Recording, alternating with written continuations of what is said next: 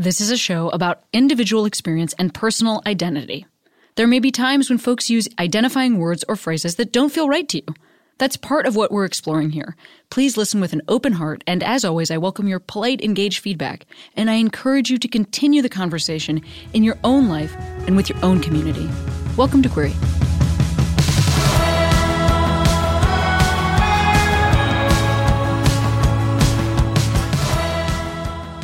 Hey Queeros, Cami here. Wow, some exciting things to mention. Number one, 181 Patreon patrons. 181! You know what though? Tens of thousands of people listen to this show. So I feel like we could get to 200 Patreon patrons. Anyway, just want to mention patreon.com/HeyQueeros. Join up. Give some moolah to support your favorite show. And there's a ton of cool perks. Oh, so fun. Hey, speaking of things that are going to be your favorite, I wanted to mention Cami's book club. So I'm a member of a bunch of book clubs in my personal life, and I'm a huge reader. And I realized that I could probably do more to help other queer authors with some visibility and also to help folks who follow me to find books that I love. So anyway, partnered with bookshop.org. You go on there, you search Cami's book club in shops. You're going to get our first book, which is One Last Stop by Casey McQuiston. You can just order it through bookshop.org. What does it do? It benefits local indie booksellers. Yeah, that's right. Also, I will be having a chat with Casey, who wrote an amazing book called Red, White, and Royal Blue, and now has a second book called One Last Stop. And that chat will be on my Instagram Live on June 4th at noon Pacific. So it's just like a free chance to come listen to me talk to Casey.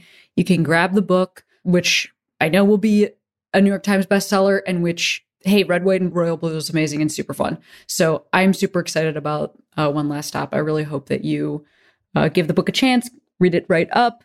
It is a cute love story, and I really enjoyed reading it. Anyway, that's what's new. Speaking of things that are new, this episode is new. I'm going to chat with McKensie Mack, who's an organizer and who worked on a new study with Ellen Pao about how COVID is changing the workplace. Anyway, I love this chat. I hope you do. Have a wonderful listening experience. I've been feeling wrong, but I'm still holding on, darling. I know it's careless. I always have guests introduce themselves. Will you introduce yourself? Oh, wow. Yeah, sure.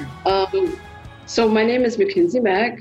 My pronouns are they, them, theirs, and I am a researcher, facilitator, a performer, and somebody who does a lot of work related specifically to social equity in the workplace, and relationship building outside of work too. Yeah, this is why we're talking today. A part of this is because there's a recent, is study the right word? Is study the right word? There was a recent study that, you had emailed our producer Sierra about, and I was checking into it, reading up about it, but I wanted to talk about your work most recently. So could you just give us like a general overview of this work that you've recently done? Yeah, so it's a report that focuses specifically on harassment and harm in the remote workplace, where basically what we did is we led interviews with people globally, and we surveyed about 3,000 people.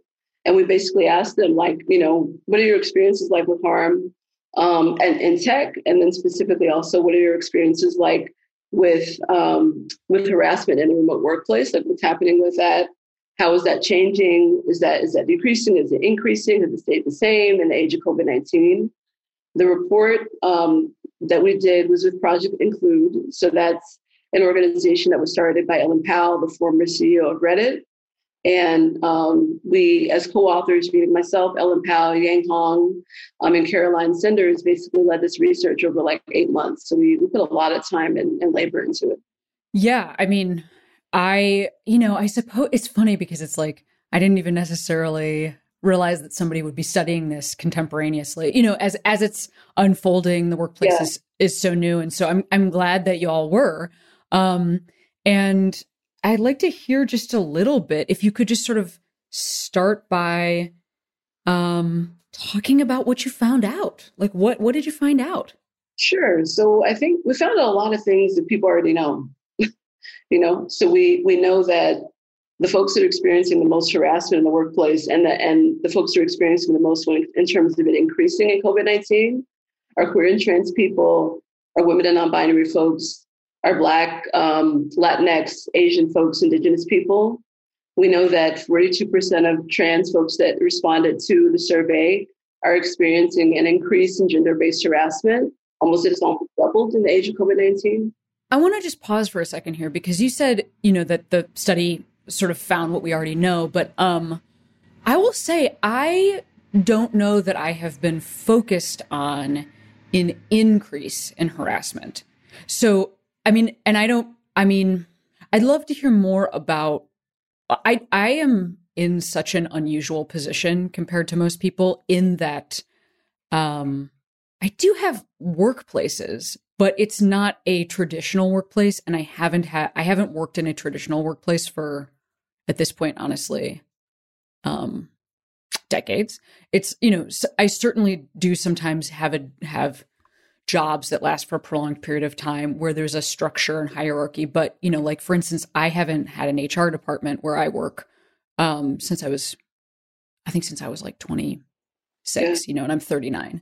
So anyway, I guess that's what I'm talking about when I say I wasn't necessarily tracking that, because for me, the workplace is kind of like this room in my house. And for me, when I think about the things that have happened during COVID, I'm used to traveling and doing stand-up and being clocked on different planes, wondering about my safety in the hotel that I'm staying at, walking down the street in different neighborhoods and wondering, like, what is it like in this part of Raleigh? Or what is it like in this part of Durham?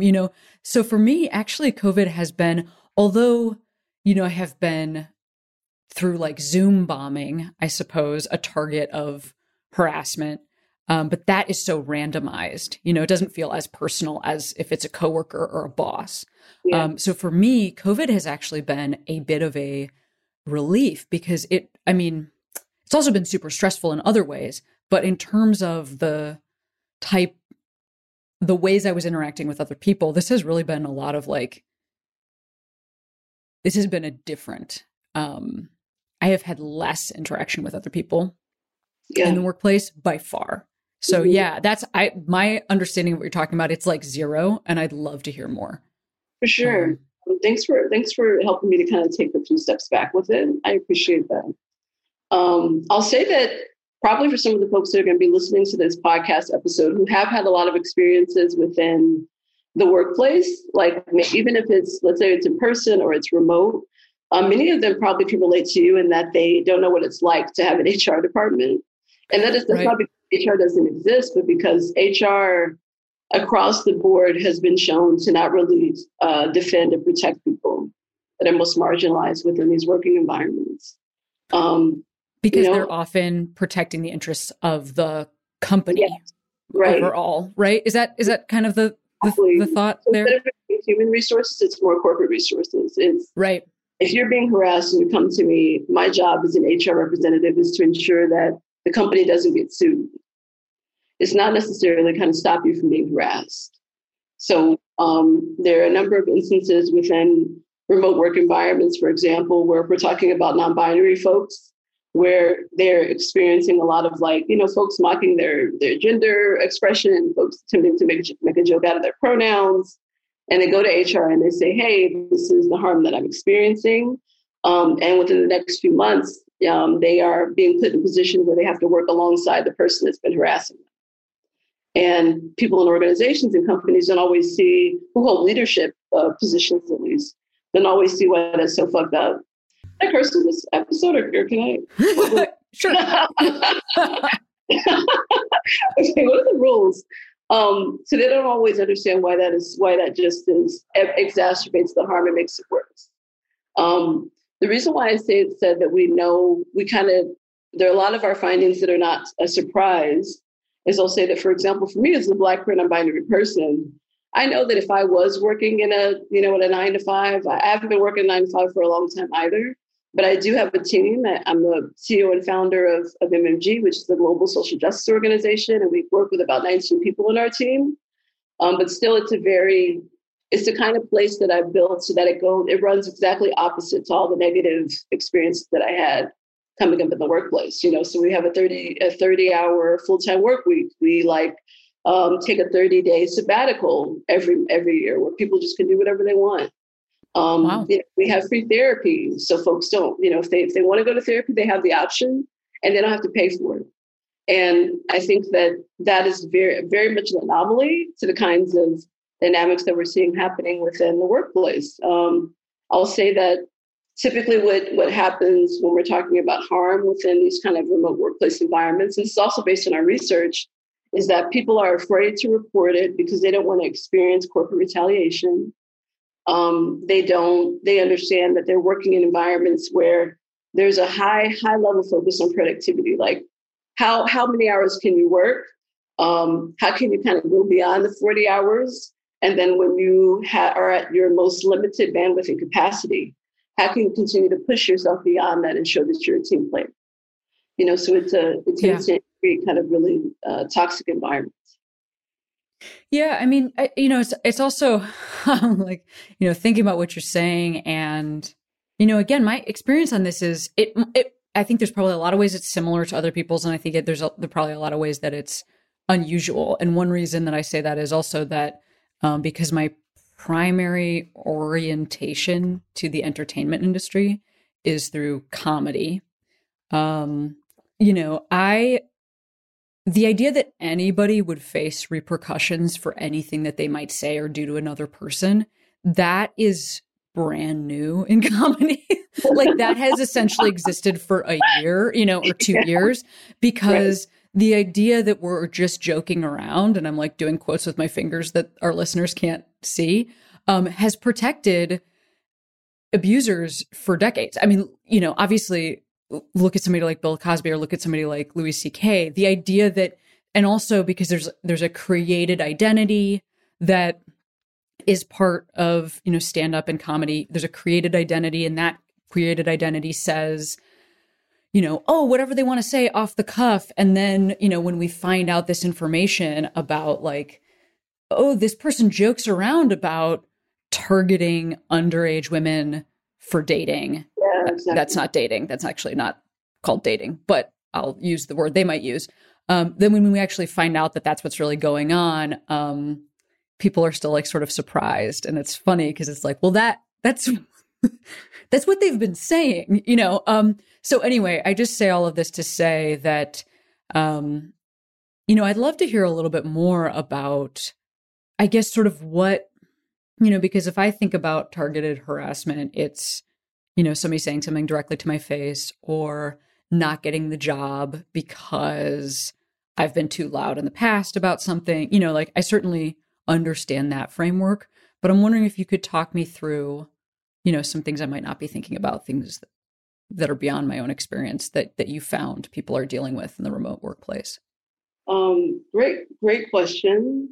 I really appreciate too how you're thinking about this through the lens of your own work, like as a comedian, because I know that in particular from all the research that I've done as somebody who's been a performer for a long time, when people talk about the differences between punching up and punching down in your work and your industry, I'm definitely not a comedian, but in terms of thinking about it in that way and the ways in which even, for example, a lot of the discourse that's been had among Black folks when it comes to Dave Chappelle. And it's like, okay, if you're making a joke about somebody being trans and the joke is that they're experiencing violence, is that really funny? And where does the objectivity begin and where does the subjectivity, end and kind of begin to in that? Yeah. I'll say that when it comes to harassment, it's important for people to really have a more expansive lens. And I think that because when we think of harassment as, for example, somebody saying something to me that is negative or violent directly, and if it's not something that I can kind of prove is not harassment, that I think means that not only in the workplace, but in our personal lives, we end up in relationships with people who are saying and doing things that are not explicitly violent, but when they add up and when they culminate, right, it actually causes a lot of serious emotional and mental damage to the individual. So, for example, in the workplace, that could include let's say that we're all in a group chat on Slack, and there's one Black trans woman who's in the chat who's, who is engaging in conversation, and everyone else is like a white person. And all the white people are responding to each other and ignoring her completely, like she don't exist. That would be considered like harassment, right? It's what is minimizing the person, reducing the person's humanity, and then also putting a person in a position where they are going to have limited bandwidth capacities to be able to show up as a human being, not just at work, but in their everyday lives. So it's the explicit and it's also the implicit, the marginalizing of people, the ignoring of people, looking over people for promotions, for actual equitable and anti-oppressive ways of being paid for their work and their labor. It's in addition to that, yelling at folks. So we get on a call, there's a conflict. And then I'm like yelling at you because I hate that. I don't like the fact that we are disagreeing. And I think that that's an appropriate response. I also want to ask, how much you heard about the, really large events that were happening that were not COVID in the last year. I'm thinking the election, obviously the resurgence of the Black Lives Matter movement post George Floyd's death. And, I guess I'm thinking about this because I know that, there's a zillion ways that could sneak into the workplace, like just in a, random statement that, that Blue Lives Matter, or like in somebody's, Facebook thing that then, about that person's views, and then you have to go work with them, especially if you're a member of the marginalized community in this case. I just would imagine that I would imagine you were hearing a lot about this also, the many other things that were happening in this year and how those sort of flowed into a virtual workspace specifically, but I think even if we had been in person. Yeah, definitely. I mean, we did see that and we heard that especially with the interviews that we led. And something that I would say to that is I think that we got to get rid of this whole, work-life balance bullshit that we focus on so much. And I say that because we often consider work to be separate from what's happening in our lives, as if we're less human at work. So the idea, for example, with a lot of our findings around queer and trans people, it's like, well, if you're dealing with the kind of government or the kind of legislative situation where people want to take rights away, for example, from trans youth, people don't want them to have access to healthcare, or people don't want queer folks in the workplace to be able to actually be treated in ways that are equitable and inclusive, but instead want them based on their gender, based on their sexual orientation, their sexual identity, to be treated like they don't matter, and thinking that that's something that legislatively is acceptable, socially, emotionally, mentally is acceptable, interpersonally is acceptable when it's not. So the workplace is a mirror to our society. So whatever is happening in greater society is going to show up at work.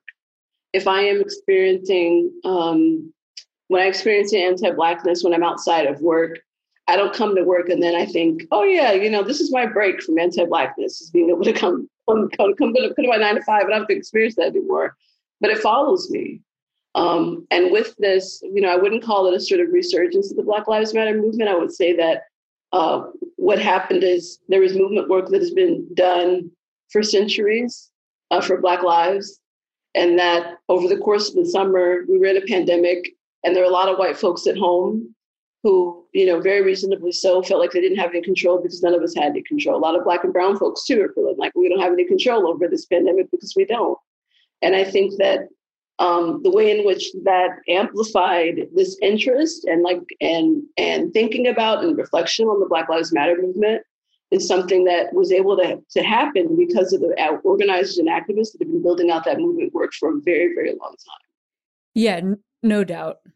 I fully, I may have picked some very odd words there, but I think I'm just trying to reflect on the uptick in visibility for every person in America, as opposed to how it might have been visible for Black and brown folks in the last, the previous 4 years. I think every person in America had to be pretty aware this last year. And I think globally. Yeah, absolutely. I agree. And I think that, when it comes to how that showed up in our work and our research, something that we found is that, what happens when you have increased support of Black and brown people in this nation, you get white lash, right? So you see like an increase in legislation and focus on Black and brown folks and immigrant folks. And you see white people specifically, who hold positions of power, and white people who don't, who are like, the reason why I don't have control over what's happening in this pandemic is because of Black and brown folks, right? It's like, it doesn't make any sense. It's not logical, but white supremacy isn't logical. Like inequity and oppression isn't something that's actually logical. So it shows up because you come into the workplace, all of that is happening. And then Black and brown folks are being seen as being even more threatening. I'm like, hey, Jerry, would you like some coffee? And it's like, oh, you're trying to push, critical race theory on me. Yeah. And it's like, no, I actually just want to know if you want something to drink, man. So I think that in that increased the level of harassment and harm that we saw being done. So, for example, we know that across the board, 85% of folks that responded to our survey were experiencing increased anxiety because of COVID. So that's just like COVID-related, period. And then we also found that Black and non-binary people and women are 3 times as likely to experience harassment and race-based hostility than their peers, right? We know that there's an increase in racism and the ways in which people are experiencing racism in the workplace among Black and brown folks, Indigenous folks. And I definitely think that one of the links there is because of all the protesting and the way in which they had a lot of white people really afraid and fearful for the ways in which our society was going to change and the ways in which our society is changing and becoming different.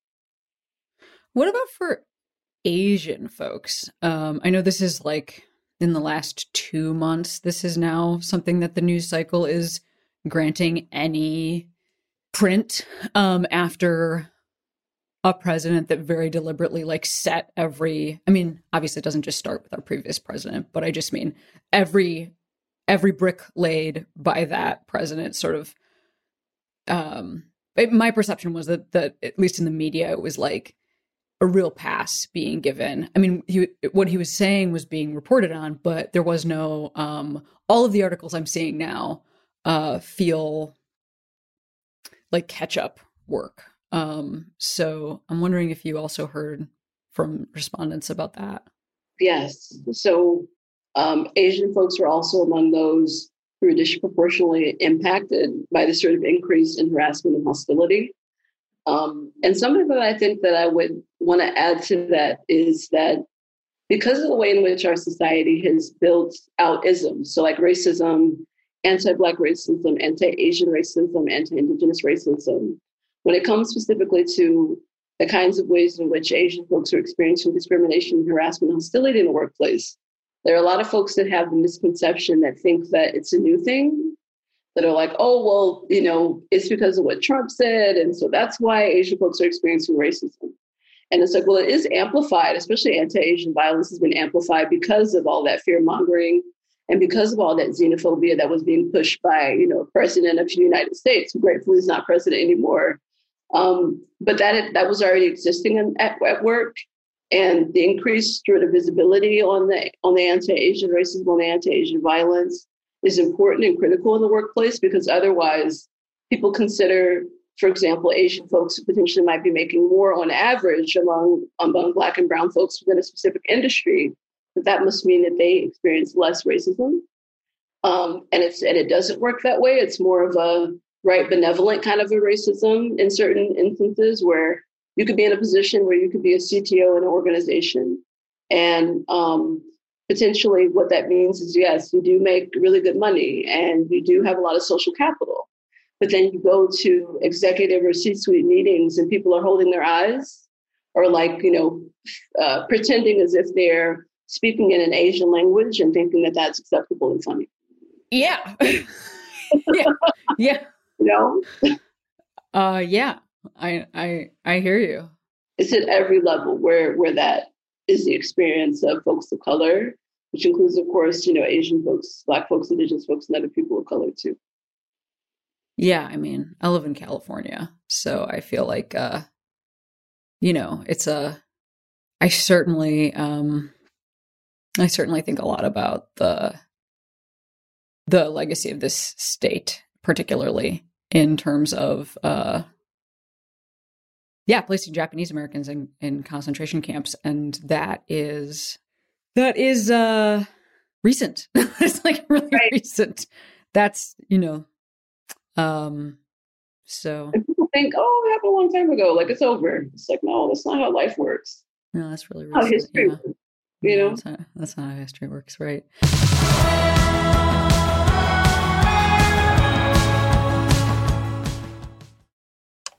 Back for another game. You know it. What's going on? Just one more week till Max Fun Drive. Hard to believe. It's been a heck of a year since the last one. We're now a worker-owned co-op. We raised $50,000 for charity last year. And we've added a bunch of awesome new shows. But do you think we're ready to do it again? Absolutely. Lovely new gifts are lined up. The episodes will be amazing, and wait till everyone hears the bonus content. Yeah, plus they know to go to MaximumFun.org/newsletter, so they're getting all the news. Oh, like that meetup day is on Thursday, March 21st. Then what's bothering you? Me? Oh, nothing. We're all set for Max Fun Drive to start on Monday, March 18th. I just didn't want you to see this coming. Check. What? Hang on.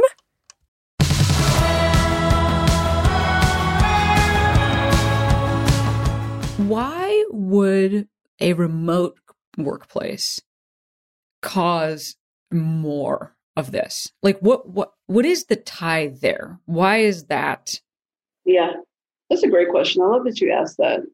So I think it's not really that it's the remote workplace is causing more. It's that we're in a pandemic and people had to work remotely because they couldn't be in person, right? They had to be social distance. And so it basically is everything tied together. And when you have an existing inequity within an environment and you add in all this extra stress and anxiety, and then you also add in a number of folks who, or a number of working environments where they're used to seeing people in person, but now gone into an online environment only, that it becomes that those inequities become amplified because they already exist.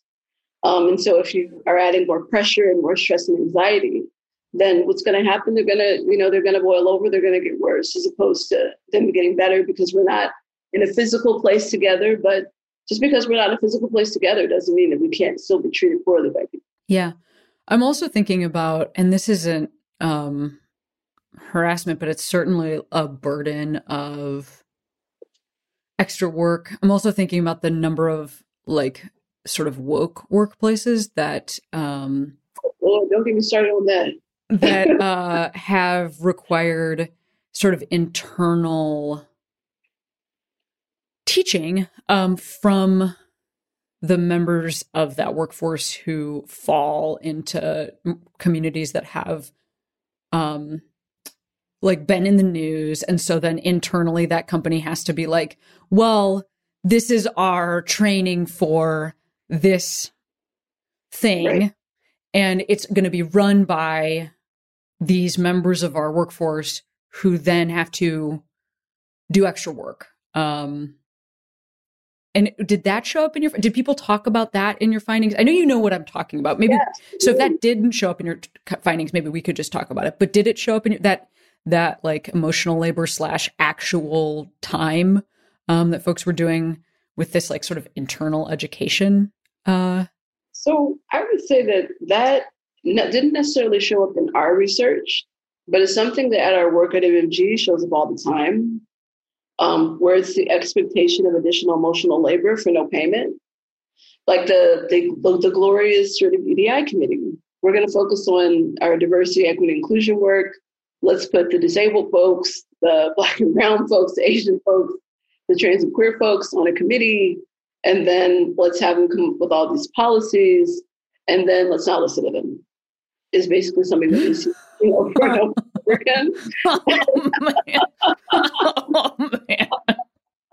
So they're going to do all this work for months, and then we're going to be like, yeah, we're not going to do that. So, but thanks for your time. And so that happens a lot. And I think I like how you said, did you use the term woke workforce? Is that what you said? Yeah, the woke workplace. Satire. Because I think in terms of how that plays out in a lot of workplaces, white people specifically, we're talking about race, white people think, oh, okay, well, you are doing yourself a favor by being involved in this work to help us become more equitable or to become more racially aware. If we're talking about queer and trans people, it could be cis folks, heterosexual folks who are like, okay, well, you're doing yourself a favor because if you want me to treat you better, then you should teach me how to do that. And I think that the ways in which that logic is incredibly flawed is that if I'm sort of busy coming to work, doing my job, and then also in addition to that, the expectation is that I'm supposed to teach you how to talk to me as a queer person. I'm supposed to teach you how to talk to me as a woman or as a non-binary person. That takes me away from my growth in my work. It takes me away from what I'm focusing on. And it requires a hefty amount of emotional labor that is something that I never agreed to offer to nobody.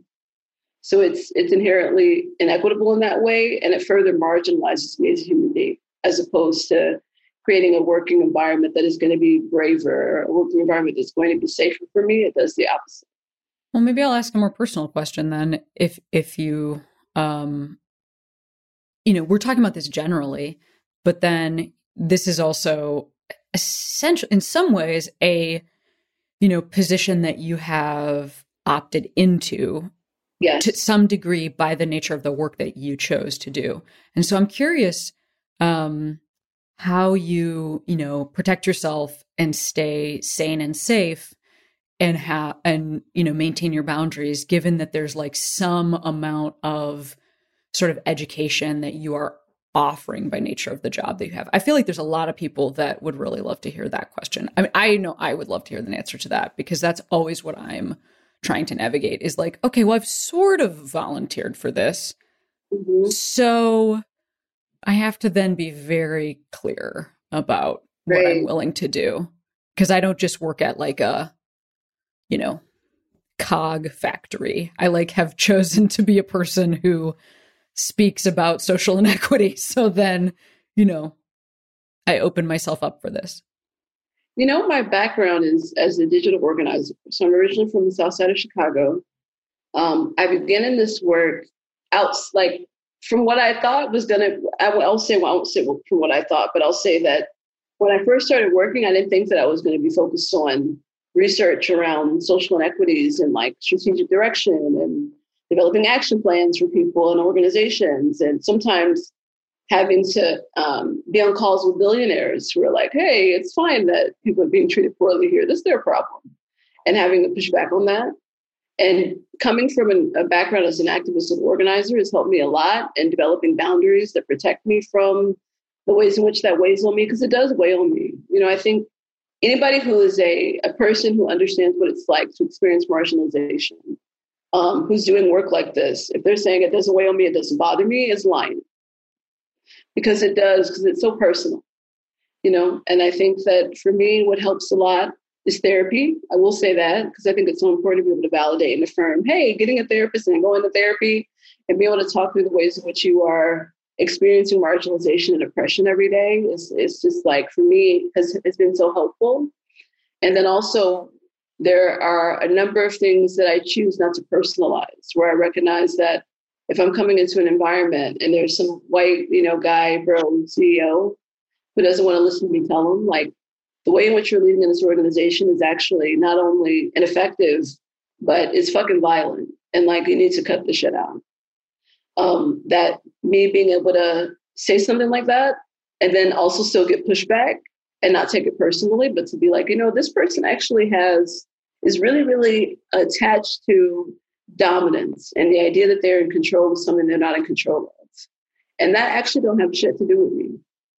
So I can still show up and I can do the work and I can be very consistent and patient, because I think the work also calls for patience and grace too, of understanding that you're still working with human beings that are still imperfect and on their best day are still going to do things that, are based on the ways in which they've internalized inequities and oppressions. But being able to not personalize it in those ways has helped me a lot. I work on a team of folks that are made up mostly of Black and brown folks, of queer and trans people, of people with disabilities. of organizers, of activists, of social scientists like myself. And they also help me a lot with keeping things in perspective. I also help them too, where sometimes, just like with anything else, you get on a call, you get off a call, and you're like, okay, now I'm starting to feel pissed now based on what was being said. And to be able to take a step back and to ask, okay, well, what is it that you believe? Like, how do we change societies? How do we change culture? And if you believe that you change society and culture by getting on one call or doing one meeting or having one conflict, and then you're done, right? You have to know that actually is not how change happens.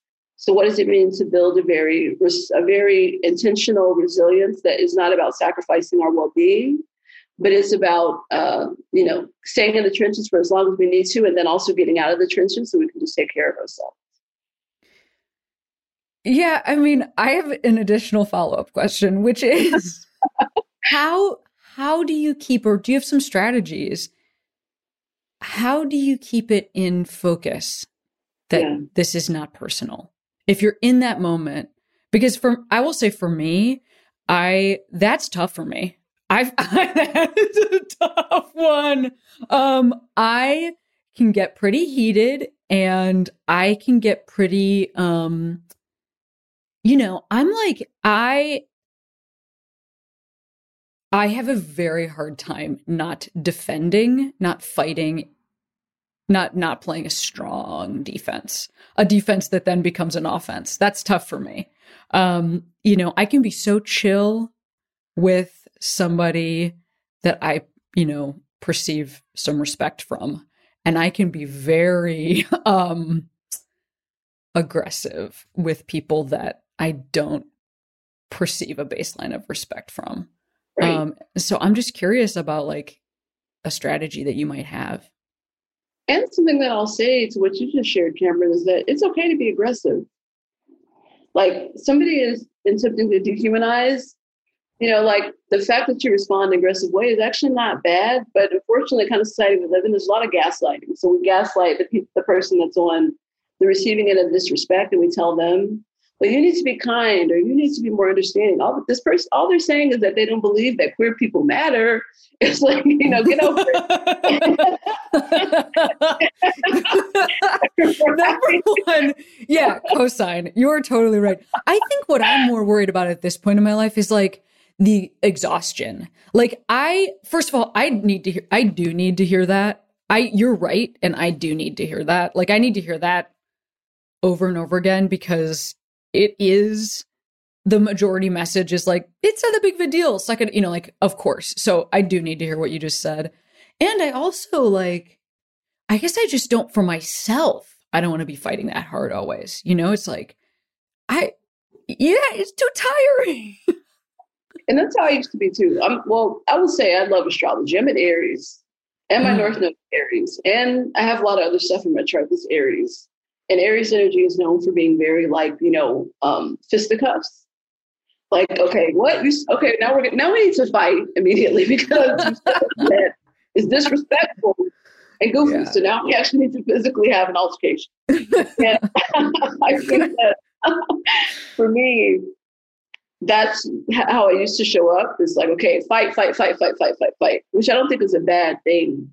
To have a sort of fight response when someone is attempting to harm you or hurt you means that you actually love yourself and that you believe that you're worthy of being protected and defended. So that's actually a great thing. It's a good place to be in. But then, like, speaking to what you shared, what I also found personally is that it exhausted me so much that I couldn't even do things that I really wanted to do. I couldn't even live a life, because then I found that everything, was about, I can't believe they said this. I need to deal with this now. Or I can't believe this is happening. I need to campaign around this now. Or I can't believe this person who is this like celebrity who said this thing, which is so irresponsible. Like, I need to do something about it now. And so for me, it's really picking and choosing. Like, what are my boundaries around the ways in which I'm interacting with people? And what are some instances where it really is important for me to show up and say, okay, we need to actually have a one-on-one so you understand you could never do this again. Or even me defending myself, protecting myself in the ways that I deem to be most appropriate. And then what are some instances where all I need to do is walk away? Where I'm like, okay, I will never talk to you again. And I don't know. Yeah. I don't want you in my life. We're not going to be friends after this. And I'm also not going to allow your insecurities as, like, for example, a man, or your insecurities as a cis person, as a heterosexual person, right? I'm not going to take that home with me, where then I'm trying to spend time with my family within my life. And all I'm doing is thinking about how pissed I am that you said something that was just unacceptable. Because it's like, that actually is something for you to hold. So why am I carrying? Yeah, I think the picking and choosing is so right on, you know. I mean, for me, that's been a huge part of my evolution. Is like, I just found myself a couple of years ago, like, it's like I'm responding to somebody's random tweet on the internet with the same fervor that I'm responding to, like, an actual physical thing that's happening in my community, you know. It like as if those things have equal weight. And, you know, they might not. Like, they might, you know, there are certainly things that can cause harm. But, you know, somebody being rude to me, or somebody, like, that's not everything has the same weight, I guess is what I'm saying. And I think for a long time, I think because I was like, I was really into, like, teaching people how to be, this is how you need to be, you know, then I gave a lot of different things the same weight. And I just don't know that for, like, a long-term strategy for me personally, that's something I'm trying to move away from, because, like, you know, I need to have the energy to deal with the things that have the bigger weight. Right. And it can be difficult. I mean, I'll say that for me, on social media, that can especially be difficult. Oh, yeah. Because I'm talking about, you know, queer and trans communities, and Black and Brown and Asian and Indigenous communities. And you do have, you know, you get the trolls, you get folks that are like, you know, saying things because they not only want to hurt you, but because they want to hurt other people, you know, who you're actually are really talking to, and who you're actually attempting to defend. And it can be so easy to kind of be caught up into that every time that it happens. I found that when I started just blocking people, like, oh, okay, blocked, or okay, deleted. And it gave me permission to not allow that person to be my distraction, which actually, I am so glad we're still talking about this. Because, yes. Ooh, I like that. Keep going. Yes, because I was going to say this at the outset, then I forgot. But there's this interview that Toni Morrison did in the 90s, I think 80s or 90s, with Charlie Rose. And on this interview, she talks about how racism is a distraction. And I love hearing those words, because it helps me with all the other isms. So I consider every ism now to be a distraction. And talks about the ways in which, right, there always is going to be one more thing. So it's, you're not acceptable enough in society because you date women, or you're not acceptable in society because you're not a binary gender person, or because you're too Black, or too Asian, or you're too this, or you have disabilities. And in a society like that is attempting to marginalize us, it's not about us. It's never about us. It's always about distracting us from the things that actually are going to help us to be liberated. And so when I think about that, I think, okay, well, with this person saying this, what are they trying to distract me from?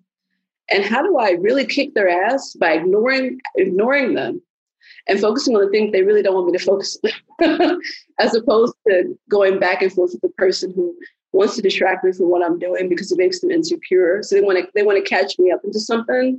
So I'll be so focused on that, so enraged by it, that then I actually am not focused on doing the things that are really important, which is not going back and forth with people that don't, you know, that are committed to not understanding me, and that are committed to not caring about people, not caring about human beings, because those are not my people. Those are not the people that I'm talking to. Wow. I mean, I think that's so beautiful. What are the things that are in your life that are beyond your distractions? Yeah. Oh, I love that. That also be a great title for a book. We have woke workforce. We have beyond distraction. We're creating a lot of things on this call.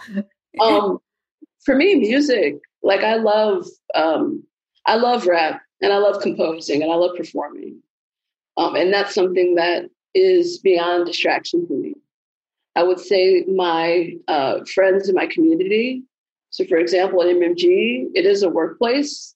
And for me, I find that the focus on how can we make this business the most anti-capitalist business it could be, where there's no exploitation of the working class, and there's no like you're only as valuable in this community as you are able to do work well or as you're able to be productive.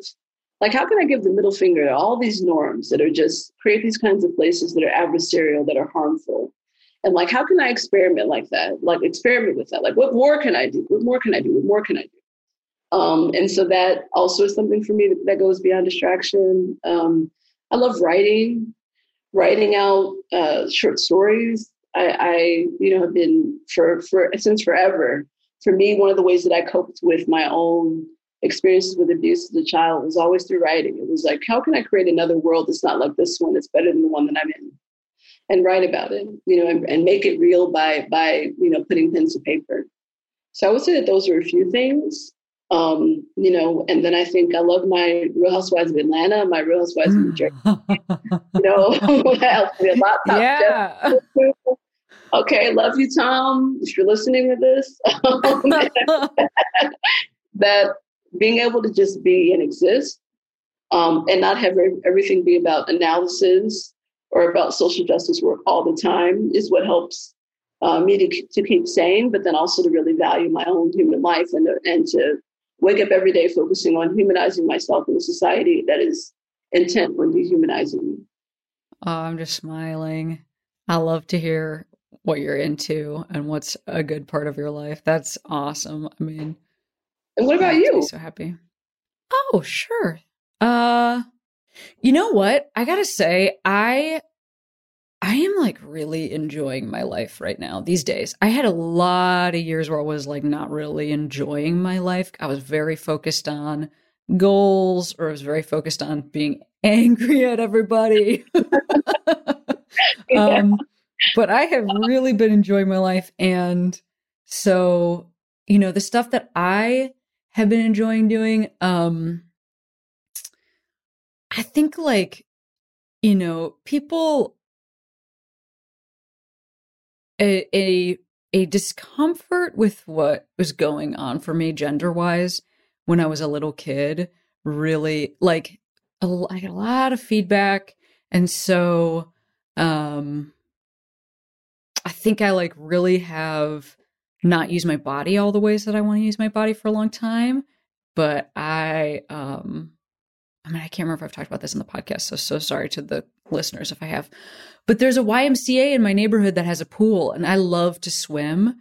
And I've been going swimming, and it's like the people that swim, it's like old biddies. It's like people that are like truly like 80 years old, and they're out there like just like working it. And it's just like, anyway, I go and I swim with these old people, and it's like a true dream. And definitely people are still confused. I mean, I will say that. Like, I'm like, people are still confused. So, and it's been really fun to, because you have to put on a gendered bathing suit. You have to go in a gendered locker room.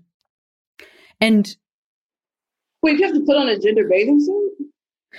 Well, yeah, I mean, there are like men's bathing suits and there are women's bathing suits, especially for something like lap swimming, So that's what I mean. It's like it's just always been a stressful area for me, but I've decided that I think it's more fun than the fun outweighs the other people's curiosity. So I'm excited to be doing that. That's really been fun.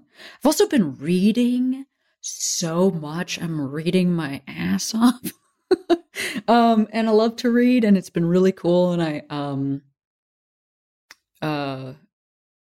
don't know, I'm a member of a couple book clubs. And so it's just like nerd stuff, it's like stuff that is like pretty internal and quiet. So I'm having a ball, actually. Thanks for sharing. Yeah. I've been going to like outdoor group exercise classes, also wearing little spandex outfits. Look, we don't know. We don't know what's possible for us. It's supposed, No, it's true. you know. So Push beyond. yeah, exactly. Exactly. You know, I like to use my body, and it's then odd to be in a body that other people have a lot of questions about, because then I think I stopped doing that for a long time because I just didn't want to attract attention. But I'm in a new zone. Yeah. And something, I've learned as a non-binary person is they know whether we are like dressing in the ways that we want to or not. It's like a clocking of the fact that you're different. And there's still some ways that I've found the curiosity shows up anyway, and also the disrespect too. And I think, for me, I like the idea of pushing beyond and just be like, you know what?